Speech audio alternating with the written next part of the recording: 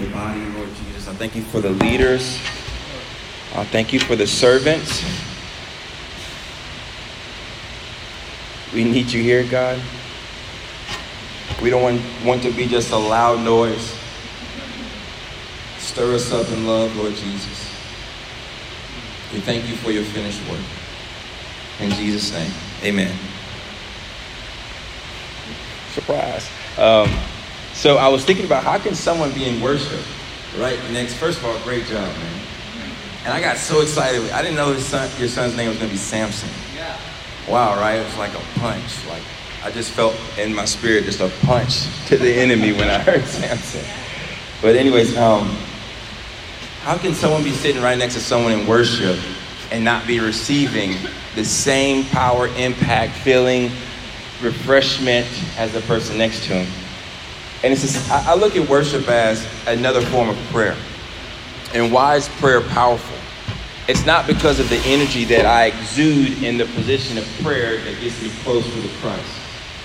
It's while I'm praying, I realize how little effect I have on anything, and the fact that he did it all, that I begin to get in the right position in his shadow, and then I can operate with power and experience experience the ability to overcome things that are overcoming me in my life. Does that make sense? So in worship, when we begin to actually worship and forget who's next to us,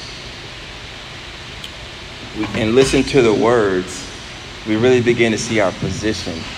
And when we begin to understand our position, real power begins to show up. And not that we're after power, but we need the power of the Holy Spirit in our lives in order to be that change that this world needs, which is Jesus. So I just want to real quick, this is just not going to be long. We're in 1 Chronicles 28. If you will turn with me, please. 1 Chronicles 28. And this is, I think we have a church with a lot of entrepreneurs. We have a church with a lot of managers. We have a church with a lot of people stepping out to start other churches or other Bible studies. And so I felt like this word, as I was reading through it, and especially my life, the step that the season I'm in right now, and this aspect of stepping out, stepping out. This church is just starting. So 1 Chronicles 28, we can get kind of an idea of what's going on by reading verses 1 through 3 real quick. And it says, we're right at the end of David reigning. And he's getting to the point where he's about to pass it on to his son. And he actually desired to build the house of the Lord. But the Lord told him what? No, it's not for you. It's not your job. And that goes so much against some cultures in Christianity. Like if you just believe it, you pray for it, you claim it, you go after it, you can get it. I'm sorry. There's some people called to build the house. There's some that aren't. There's some that are called to prepare for the next person who will build, which was Solomon. So what is our part in the body? What is our role to fulfill? It's not whatever our biggest dream is or most glorious thing we can do for God is and then try to stamp in Jesus' name on it and then we move forward in it. No. It comes through prayer, realizing who we are, the position that we're in, and then in that place we can begin to hear the voice of God and really hear what he desires us to do. So it says in verse 1, David assembled at Jerusalem all the officials of Israel. He's got all the big dogs there.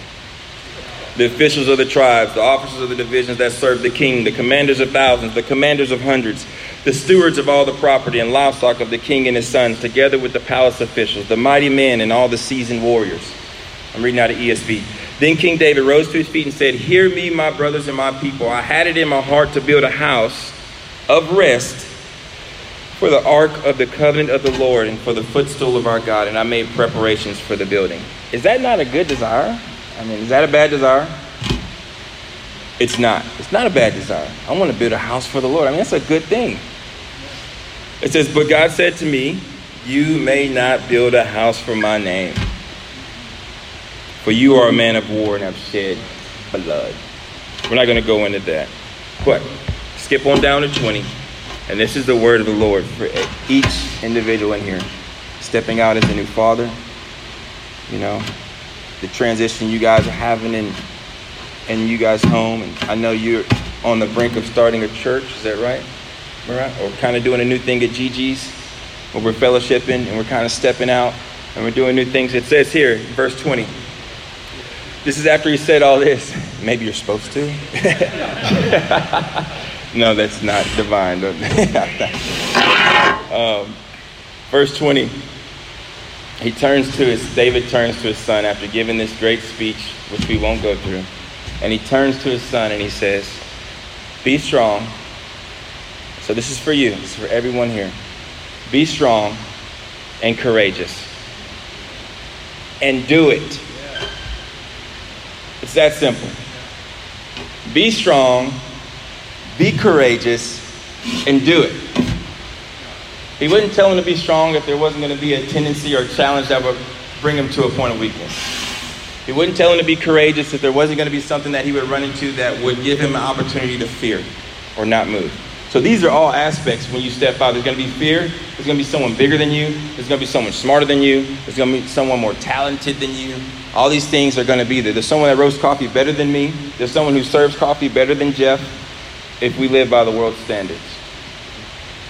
And then he says, do not be afraid and do not be dismayed, which are right in the same sphere of strong and courageous. They go hand in hand. Do not be afraid. Be courageous. Do not be dismayed. Be strong. And then he tells them why. It's not because, in the same way of prayer and worship, because I've exuded all my strength and everything to worship God, and now he's going to hear me. It's not because of my efforts. It's not because of how I pressed in, but it's because the Lord God, even my God, is with you. It's that simple. He's with you, and it says he will not leave you or forsake you until all the work for the service of the house of the Lord is finished. Period. So don't trust in your own strength. Don't trust in your own courage, although he tells you to be strong and courageous. It's not just strength and courage that's going to bring about the victory. It's going to bring about the breakthrough. It's realizing that God will never leave you nor forsake you. And just like this is a picture of a father speaking to his son,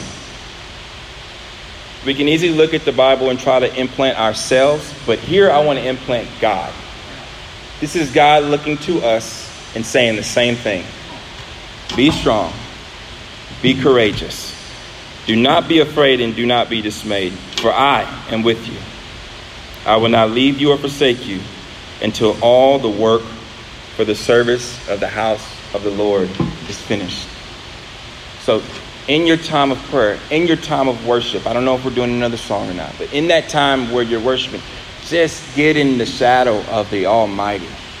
And from that place, he will speak to you clearly about what it is, if you haven't already heard, what you should be doing. And then you rest in him. And a quick story that I'm stealing from Pastor Ronaldo up in at Greater Grace in Baltimore. He told a story about a kid that he ran into that's blind. And this kid had so much joy. And he didn't know why he had so much joy. And so he sat down and talked to him. And I think I'm telling the story right. Forgive me if I'm off a little bit. But he sat down and talked to him and he asked him, how did you get to this point of so much joy? How are you operating like you're operating without even being able to see? He said, well, I lost my sight in an accident.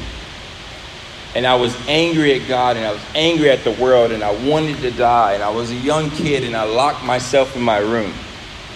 And I wouldn't come out and my dad would come and beckon to me. My mom would come and beckon to me and I didn't come out.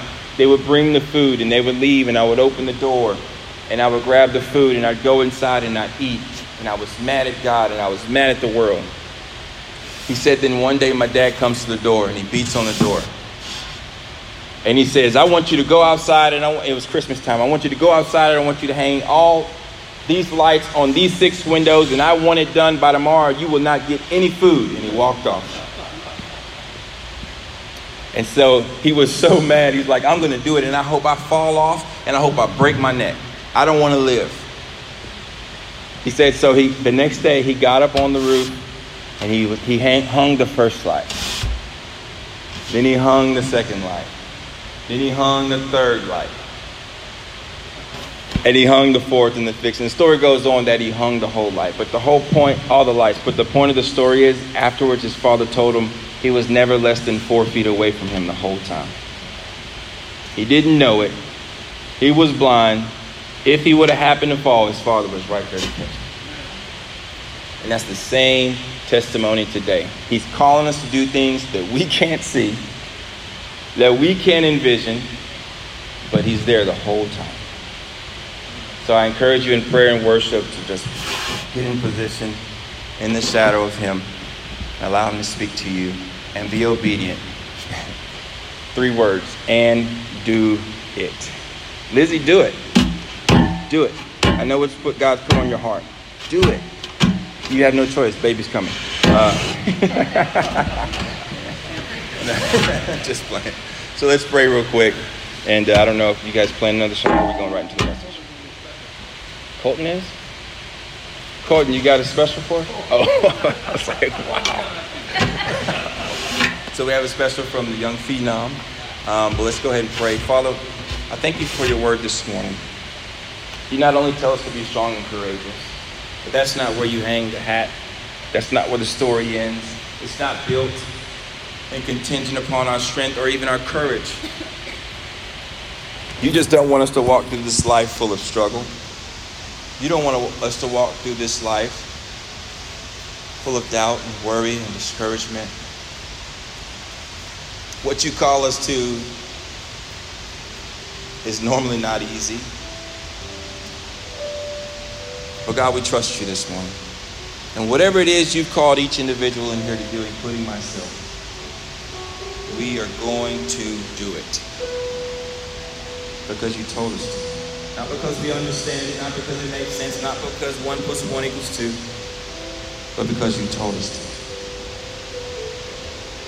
So God, bless this short moment of worship, and I pray, Lord, that you would bless those that are on the road, Father. Bring healing and peace to Kennedy. What a great picture. What a great example